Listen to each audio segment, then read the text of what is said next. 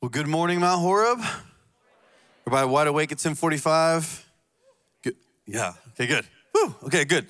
I'm so glad to be with you today. And at 9 o'clock, it was kind of an interesting, cool surprise. We got a picture that our high school students who are serving in Costa Rica until this coming Wednesday, they were up early watching the 9 o'clock service this morning, all the way in Costa Rica. And so we got a chance to say hello to them this morning. But such a blessing as a church to be able to connect to them in that way, even as they're on a mission trip over in Costa Rica.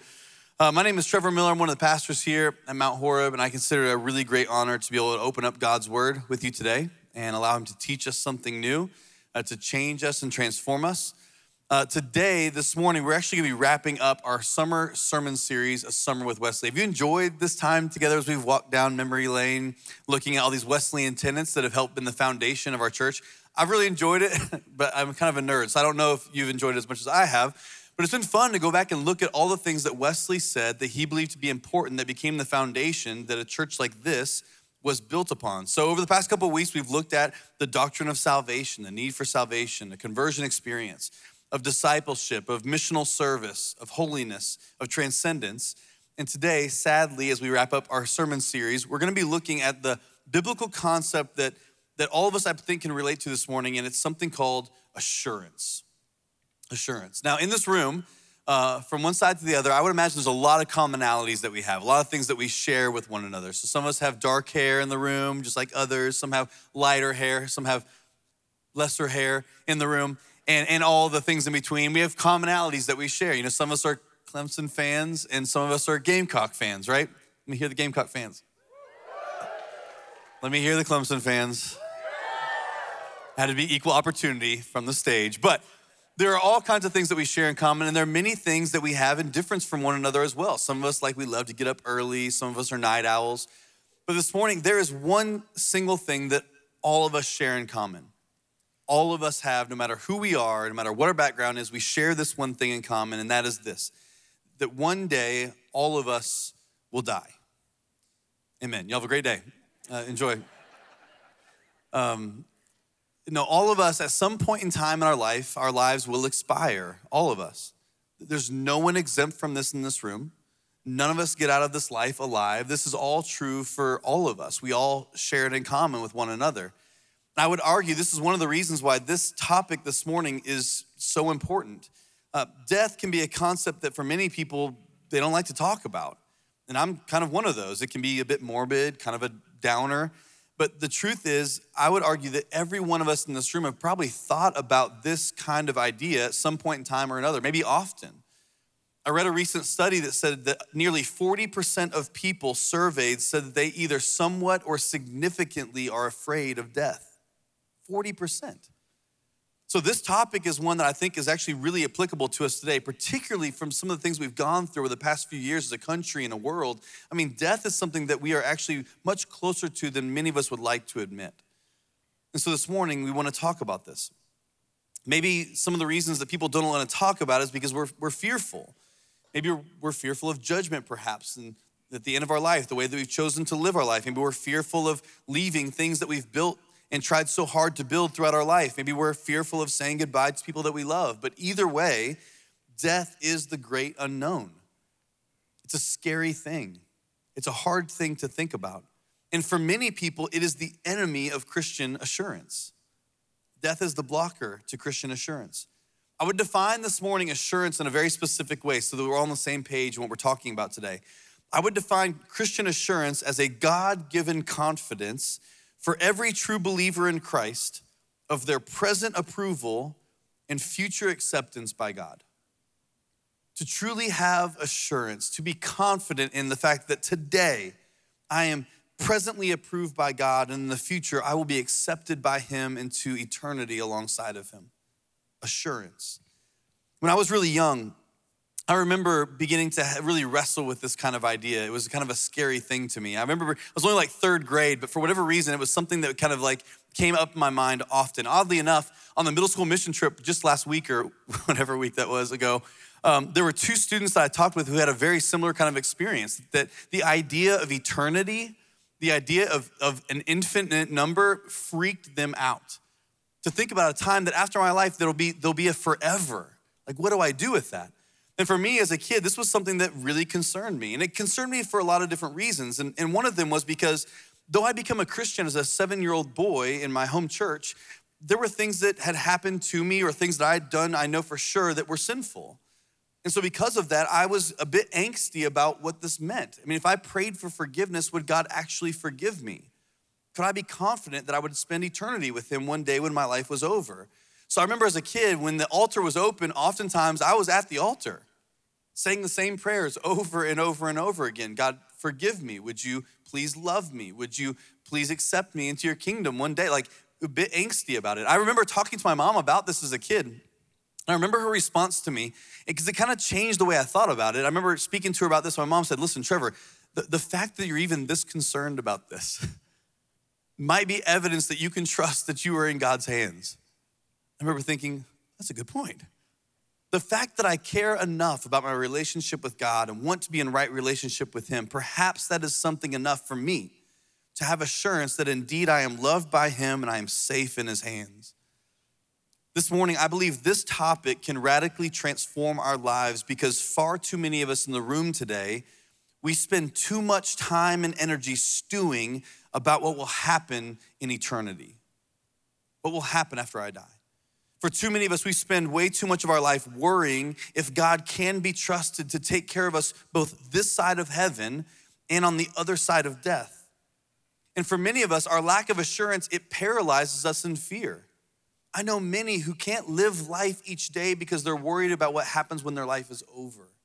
And we're unable then to experience the fullness of life that is offered to us in Jesus Christ. So this doctrine, this belief and assurance, is actually one that Wesley cared very deeply about. He spoke about often. And I would argue it's because likely this radical transformation that he went through from being someone who was very uncertain about their salvation to being someone who was entirely confident of where he stood before God, that was something that really defined his faith and defined Methodism and Wesleyanism. In January 25th, 1736, we'll take a little step back, John Wesley was aboard a ship headed from England to the east coast of colonial America. Now, as we've shared earlier, he was coming to serve as a missionary in Georgia. It didn't go as quite like he thought it would go, but on the way traveling across the ocean, the ship that he was on encountered a massive storm. And Wesley wrote in his journal, he said this, he said, the sea broke over, it split the mainsail in pieces, covered the ship and poured in between the decks as if the great deep had already swallowed us up. A terrible screaming began among the English. So Wesley records that in this storm that came up, the ship was being engulfed by the ocean. And he and his other folks that were with him, his other English priests and pastors were terrified. I mean, they were screaming for their life because they believed they were going to die in the Atlantic Ocean. He also writes that not far from him was another group of Christians, Protestant Christians known as the Moravians. Now, as the English were screaming for their life, the Moravians, he writes, were singing hymns in confidence in the middle of the storm. Now, they survived the storm, their lives were spared, and he goes to speak to the Moravians and he asks them, were you guys not afraid? And they said, no, we were not afraid. And he writes, but were your children and your women, were they afraid? And the Moravians said, no, they are not afraid to die. They're not afraid to die. That one experience for Wesley changed everything. Though he had gone to school to be a priest in the English church, though he had spent many, many years with the Holy Clubs in Oxford, in his heart, he was still uncertain of the saving grace of God that would enable him to face death without fear. And I wonder if this one experience with the Moravian Christians on this ship would have brought him back in his mind to a year previous as he was spending time with his father as his father laid on his deathbed. Samuel Wesley was about to die. He was spending time with John and Charles, his two sons. Now, he had been an Anglican priest with the English church for many, many years. And his final words to his sons was this: the inward witness, son, the inward witness. This is the proof, the strongest proof of Christianity. The weaker I am in body, the stronger and more sensible support I feel from God. Think of heaven, talk of heaven. All the time is lost when we are not thinking about heaven. Samuel Wesley says it's about the inward witness. It's the inward witness that gives us assurance, the inward witness that gives us confidence. This is what he says to his sons, John and Charles, as he breathes his last. I believe that in this room this morning, all of us, as we leave, we can leave with a peace, a confidence, without fear, because of the inward witness that Samuel Wesley spoke about. We can have Christian assurance that when we place our faith in Christ and trust his work on the cross, an amazing grace that is salvation for us, nothing can shake us, not even death. It's an incredible experience for John Wesley with the Moravians on the ship, and eventually it leads him to his transformational experience at Aldersgate that we've talked about previous, when his heart was strangely warmed. He became confident in his heart, he writes, and he felt that he did trust Christ, Christ alone for his salvation, and an assurance was given him that Jesus had taken away his sins and saved him from the law of sin and death. There's something powerful about a person who is sure of their standing before God, that death cannot touch them. There's something special about a person who knows that the worst thing that could possibly happen to them will not be the last thing that happens to them. This is why this conversation and this part of the doctrine is so important for us to embrace and talk about today. Because a church full of people who are not afraid to die is a church of people who are uniquely positioned to actually fully live. Do you hear me? A church of people who are not afraid to die are the only church full of people who are actually really able to fully live and experience the life that's available to us in Christ. That kind of thing can change the world. So this morning, I want to spend a little bit of time talking about 4 different reasons that we can have true assurance in Christ today. Now, I know that probably not all 4 of these may hit home today, but my prayer would be that one of them does. It would be able to leave you here today as you leave with peace and confidence and assurance. First, there's the assurance of God's presence. The assurance of God's presence with us. Whenever we find ourselves going into an uncertain situation or a scenario that makes us uneasy, there is nothing more reassuring than having someone with us who has gone there before, right? There's nothing better than going into a situation we don't know how it's gonna go with having someone who is confident, because it causes our confidence to rise as well. Now, school is right around the corner, to which every child in the room was like, oh. And every teacher is like, oh, right? And I remember when my son first went to school as a child, kindergarten, he was terrified. He was terrified because he didn't know if he went into the school, if he would get lost on the way to his classroom. And if he got lost on the way to his classroom, we would never be able to find him again. He would end up living in the school for the rest of his life, and his parents never see him again. So we would make maps for him. We would draw color-coded maps for him and send him with maps so that he would know how to get to this place or that place. But he was terrified until he found out the first week of school, guess what? Mom and Dad got to walk in with him. And you have never seen the kind of transformation in a child ever in your life. Going from terrified to suddenly now, Mom and Dad are with me, everything's cool. Waving at people on the way in. This is my classroom, I know exactly where I'm going. There's something that happens when we have the presence of someone who's gone before us. The presence of someone who is confident. It rises up confidence within us as well. We can have assurance in our lives right now in the life to come because of God's presence with us. You see, Jesus came to earth, he walked this earth, he lived this life that you and I have lived.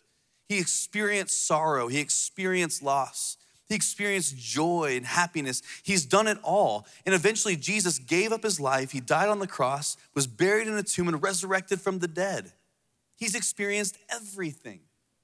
And so his presence with us can give us confidence in this life because there's nothing that we can experience that he has not. If we fast forward to the end of John Wesley's life, we see that this has profoundly become a piece of his life, in his heart and his mind. This assurance has truly become a part of who he is. His confidence came from a very simple phrase that he speaks just before he dies. Wesley, on his deathbed twice, raises his hands into the air and he says this: "The best of all is that God is with us. Farewell, farewell." The best of all is that God is with us. You see, the reason Wesley could both live and die with such assurance is because he believed that God is indeed with us. He's with us right now. He's with us on the mountaintop and he's with us in the valley. He's with us when life is good, and he's with us when life gets hard. He's with us when life is beautiful and when it all falls apart. The best of all is that God is with us. Our faith is formed by a simple fact that comes from the scriptures, that God did not wait for us to come to him, but instead he came to us to be present with us. Here's how it's said in John chapter 1, verse 14. The writer says, "The word became flesh and made his dwelling among us. We have seen his glory, the glory of the one and only Son who came from the Father, full of" what? Grace and truth. You see, we can have assurance in the fact that we are secure in the hands of God because Jesus himself, God, pulled on skin and walked among us to suffer, to die, and eventually to experience bodily resurrection. And before he went into heaven, the Bible tells us that he sends the Holy Spirit to us. Though Jesus came to dwell with us, the Holy Spirit comes to dwell in us. God does not get any closer than that. That for the believer, the Spirit of God lives and dwells inside of us. This should give us confidence that God will take care of us this side of heaven and on the other side of death because we are with him. There's been special times in my life where I can't fully explain it, but I've just had this sense that God was near. You know, different kind of situations and difficult times. I know many in the church, I've had many conversations of folks who've experienced the same kind of thing. I can't fully explain it, and it might seem a little wacky, but I just knew God was there. I knew his presence was close, and it gave me courage. It gave me boldness. Recently, I had a church member share a story with me personally, but also share it on Facebook in a very beautiful way. There's a family in our church named the Johnstons, Tom and Robin Johnston. And when I was the middle school youth pastor here many, many years ago, I met their two children. They were middle school students at the time, Nick and McCall. They're twins.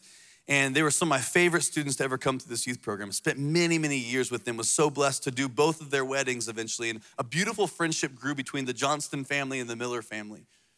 And Robin and Tom were a blessing to me all along the way. Not long ago, Tom was diagnosed with cancer, and it was very aggressive. And it was really painful for the family and for those in this church who loved him very much to watch him go from treatment to treatment and fight for his life. And last October, Tom came home from one of his hospital visits. He had had many of them, and when he came home, a friend had gotten him a balloon, and the balloon was a welcome home balloon. They had it in the house as he came home. And somewhere along the way, Robin's grandkids were at the house and they came along, and there was one chair that Tom always sat in as he was kind of living out the last bit of his life. And this balloon was tied to that chair, and one of the grandkids came along, untied it, and it floated up into the top cathedral ceiling of the living room, 25 feet above, and stayed there for 9 months. So for 9 months, every time he looked up, there was a welcome home balloon at the very top, reminding of when Tom came home for the hospital. Now, when Tom entered into hospice, Robin said that she spoke to him and said, "Tom, I want you to let me know when you make it to heaven. Like, I want to know when you're in the presence of God. Would you send me a sign?"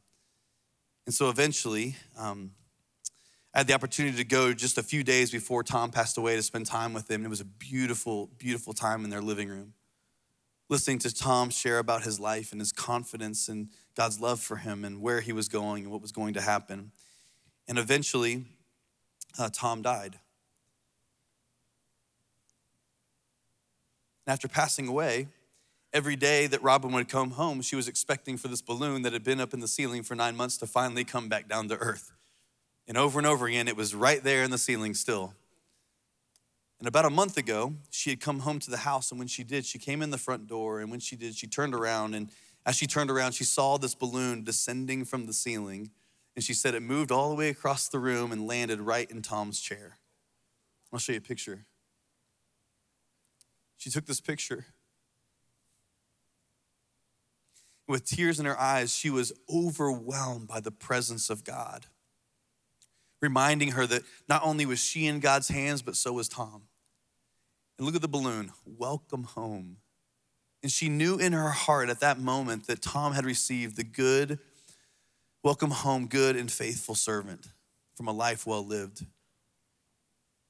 See, the presence of God is not always something that we can fully even explain.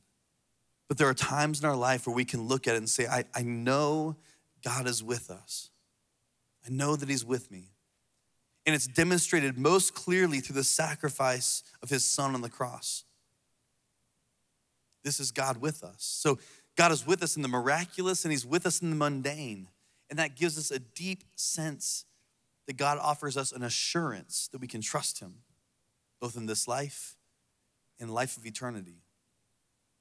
Secondly, there's the assurance of God's love. The assurance of God's love. When you know for certain that you are loved by someone, it frees you up to live without any kind of fear. It frees you to live and be able to operate with an incredible amount of confidence. And if you don't believe me, you just need to come spend time with my 4-year-old daughter, almost 4-year-old daughter, Murray. She loves to go to the pool. She loves to swim. Now, Murray's about to be 4, but she doesn't know how to swim yet. You would think she does, but she does not. And the pool is deep enough that she cannot keep her head above the water. But if I'm in the pool with her, she will, without even question, run and jump into the pool, into my arms, and screech the entire way until she hits the water. But why? I can tell you, it's not because she is confident in herself being able to keep her head above water. It's not because she thinks she can touch if she puts her tippy toes down really, really far. It's because she is so confident in my love for her that if she were to jump in the pool even far off, I will do whatever I can in my power to make it to her, to rescue her. She trusts that because she trusts my love. We don't just have assurance from God because of his presence. We have assurance from God because he loves us. Please hear me this morning. The truest thing about you is that you are loved by God. No matter how you feel about yourself, no matter what is said to you, the truest thing about you, the most foundational thing about you is that you are loved by God. His love for you has been demonstrated through Jesus' death on the cross. In your heart, do you believe that you are loved? Deep in your soul, do you believe that you are loved by him? I would argue that the leading reason for despair in our culture and depression in our culture, anxiety and fear is a skepticism of God's love for us. But Paul addresses this in Romans chapter 8 as he speaks to the church in Rome. Here's what he says in verse 38 through 39. He says, "For I am convinced that neither death nor life, neither angels nor demons, neither the present or the future, nor any powers, neither height nor depth, nor anything else in all creation will be able to separate us from the love of God that is in Christ Jesus our Lord." Do you hear the words Paul uses here? The words of assurance. He says, I am convinced that there is nothing that could separate us from God's love, that is available to all of us. And through God's love, angels and demons can't separate us. Present and future can't separate us. Height nor depth, life nor death. There is nothing that can separate us from the power of God's affection for you and for me. And if we really believe this, if we really embrace this in our life, I believe it would change the kind of angst that we live with oftentimes, being worried about the future and what's to come and what might happen. Bill Hybels writes about this in one of his books. He says it so well. He says, sometime when you're in an airport, observe the difference between passengers who have confirmed tickets and those who are on standby. Y'all have experienced this? The ones with confirmed tickets, they read newspapers, they chat with friends, they take time to sleep. But the ones on standby hang around the ticket counter. They pace and they worry and they pace. The difference is caused by the confidence factor. They have a ticket to their destination. If you knew that in 15 minutes you would stand in judgment before a holy God and learn your eternal destiny, how would you react? Would you worry and pace? Or would you be confident in the love of God that offers grace to repentant sinners and a confirmed ticket to eternity with him, all bought and paid for by the blood of Jesus Christ? That's assurance. It's an assurance in God's love for you and me. I believe in this room and across our campus, there are one of two people. Some of us in the room this morning, here's what enters our mind. We may think, one day I'm going to die. I don't know if I can live. We're paralyzed, we're worried, we're anxious. And on the other hand, there are some who think, one day I'm going to die, but today I will live. Those are two very different ways of existing. a worry of the future, and one of confidence in both today and eternity. When we trust in our hearts that we were created by God, that he loves us and sustains us, I believe that's when life really begins. That's where we really get to experience all that God has for us. So there's assurance in God's presence. There's assurance in God's love. And third, there's assurance in God's Spirit. There's assurance in God's Spirit. You are a physical being, but you're not just physical. You are also a spiritual being. Now, maybe some in the room would say, Trevor, you don't know me apparently. I don't read the Bible much. I don't go to church much. I don't think about God much. And I would argue, even if those things are true, you cannot separate your spiritual nature from your physical one. It's a part of who you are, whether you like it or not. We are spiritual beings. You are more than just a body. You are more than just a brain or a heart that pumps blood through your body. You have a soul. You have a conscience. You have a will. There are things deep inside of you that even if we were to dissect you, it could not be found. It's somewhere beyond the physical. You are a spiritual being.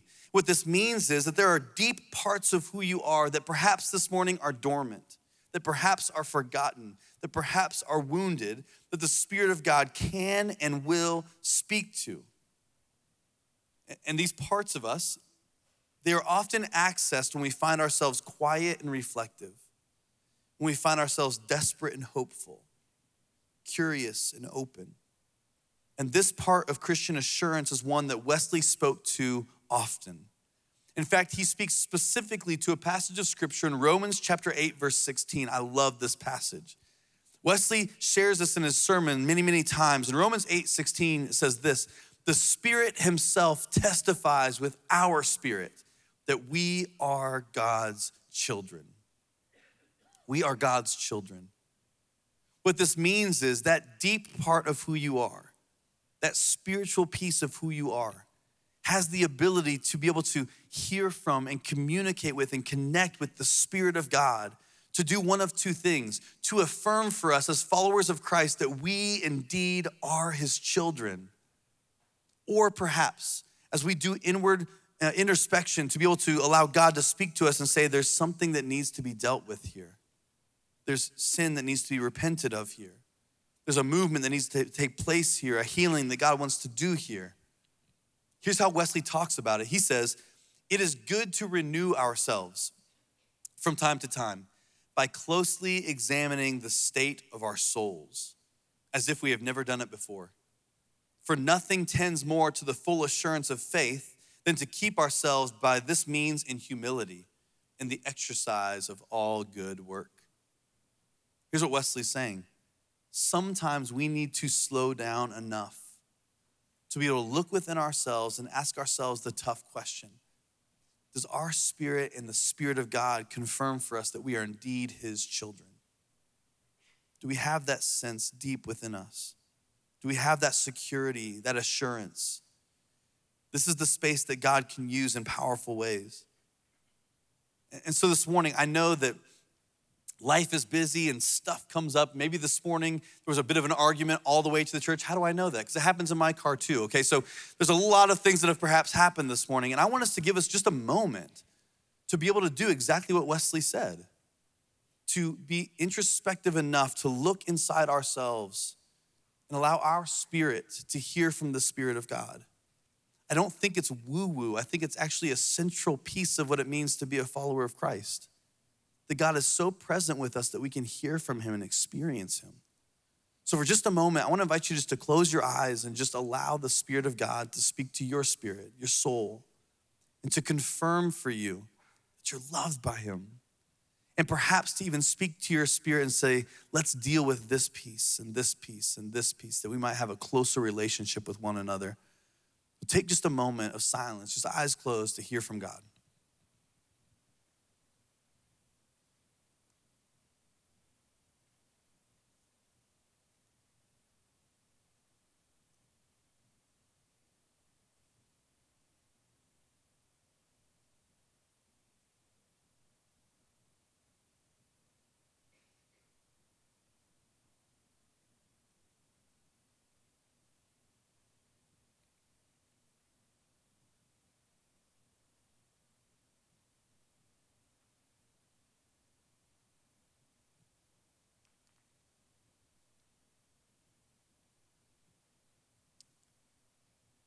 Do you feel how just those 20, 25 seconds can seem like an eternity?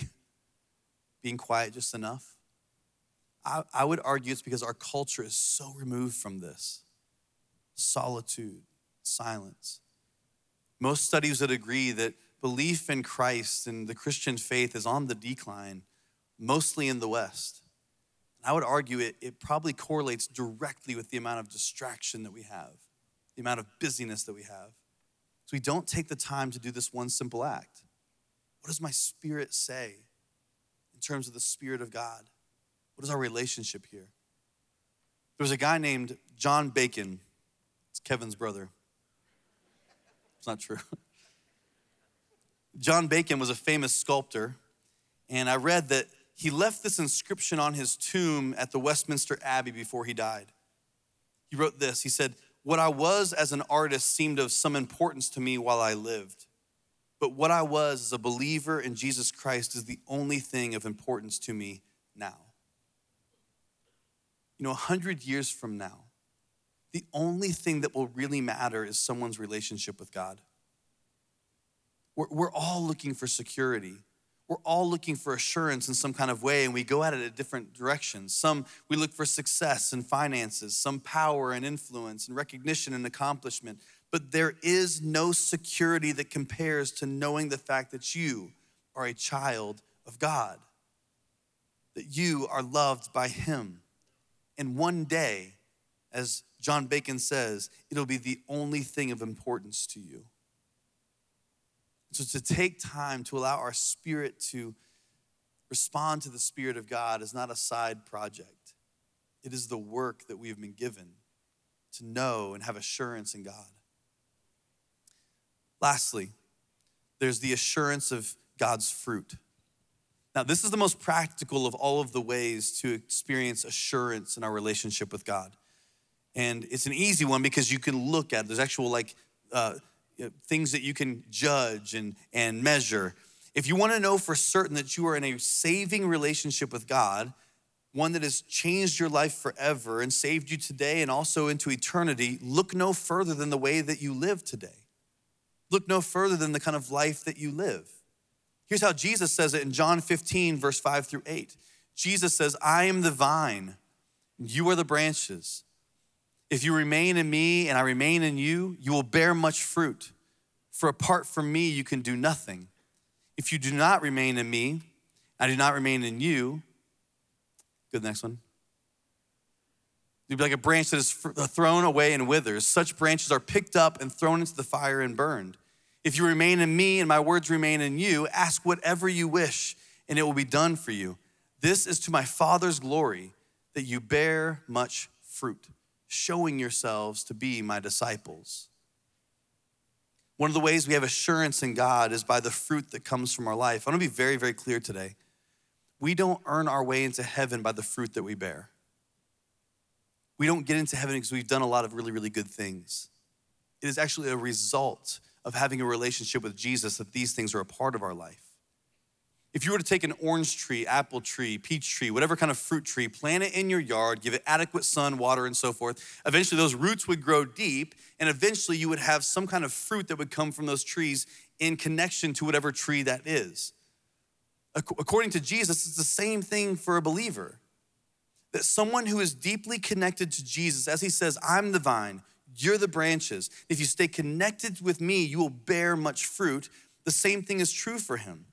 That when we grow our roots deep into Christ, how we treat people should change.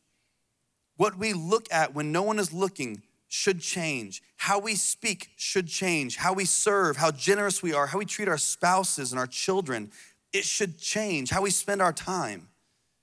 Does the fruit that you exhibit in your life look like a person who has roots that are deeply planted in Christ? Years ago when Megan Sanders, you may know her here at the church, she and I were interns in student ministry. And one year she was in charge of confirmation. Scary proposition, just kidding. But she was in charge of all of confirmation. I remember her teaching one day about this concept. She was teaching about the fruits of the Spirit. And she said something to the students that was so offensive to me at the time. She told them, listen, if you're a follower of Jesus, you should have exemplified in your life love, joy, peace, patience, kindness, goodness, all of these fruits of the Spirit. They should be a part of your life. And if they're not, you have to ask the question, why? I remember thinking, wow, Megan, that was very bold of you. But the more I thought about it, she's absolutely right. The fruit of the Spirit should be things that do come from our life. As a follower of Christ, it should be evident in our life. And Jesus says it, if you're connected to me, I'm the vine, you're the branches, then you will bear much fruit. But if you do not remain in me, you will bear nothing. You will have no fruit. And so it's really a simple question. One of the ways that we can have assurance in our relationship with God is to look at our life and say, has anything changed? Does anything change? Do I ever self-assess and make adjustments? Do I ever look at myself and say, wow, I don't have much joy. God, would you bring joy into my life? I'm not very kind. I'm not very patient. I have no self-control. These are things that should be a part of our life. And it's evidence of someone who is deeply rooted and in connection with Jesus. It's a flourishing life, and it's evidence of a person who is fully surrendered to God. So we can have assurance today. Through the presence of God, the love of God, the Spirit of God, and by his grace, the fruit of God in our life, it's available to us, and it can give us confidence. In 2018, my grandmother passed away. And to give you a little context, my grandmother was the grandmother I lived like a cornfield away from for like most of my life. So I was at her house all the time. We were always together. I was the grandson that she made chocolate chip cookies without chocolate chips because I was her favorite. But we were very, very close. And so when she passed away after 6 years of dementia, Alzheimer's, it was one of the hardest moments for our family. And I remember after she passed away, we traveled to Indiana back to my home church to have a funeral. And not long ago, I was looking through my phone and I had the notes still that I written in my phone that I was gonna share in front of everyone so eloquently. And it did not go as eloquent as I thought it was gonna go. I mostly cried through the entire thing. But I remember after the funeral, we were loading up in vehicles to go to the cemetery. And I walked out to one of the vehicles and my grandfather was sitting in there by himself. And so I got in the front seat to drive him. And I looked over and he was sitting in the other passenger seat, just kind of looking out the window. I mean, I don't know what you do when you've been married that long and now your spouse is gone. And as a young married person with just a couple of kids that were pretty little, I don't know how to navigate that situation. So the only thing I really needed to do was just kind of reach over and take his hand. And so I did. And I took this picture just before we left, holding my grandfather's hand. You see, what I noticed from this funeral and this time at the graveside and watching my grandfather handle what he was handling, I noticed that there was certainly grief, mourning, sorrow, loss.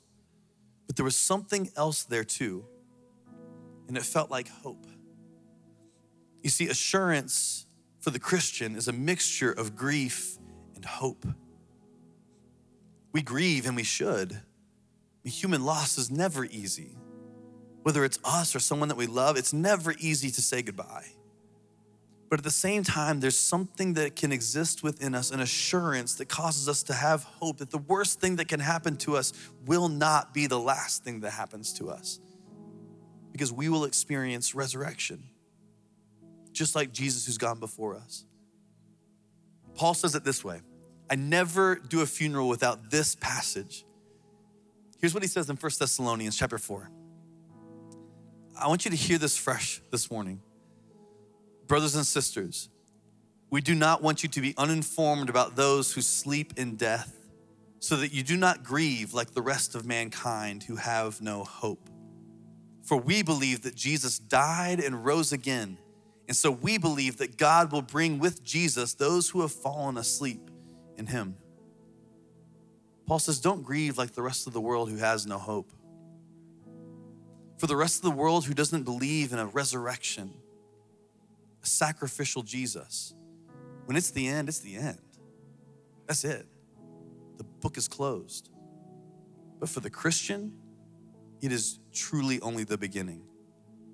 There's an eternity that we are offered through a relationship with Jesus that can be secured in no other way. And we can be assured of that, confident of that. Man, what would happen if there was a whole church of people who were not afraid to die? That might just be a whole church who really can go forward to live. Let's pray together.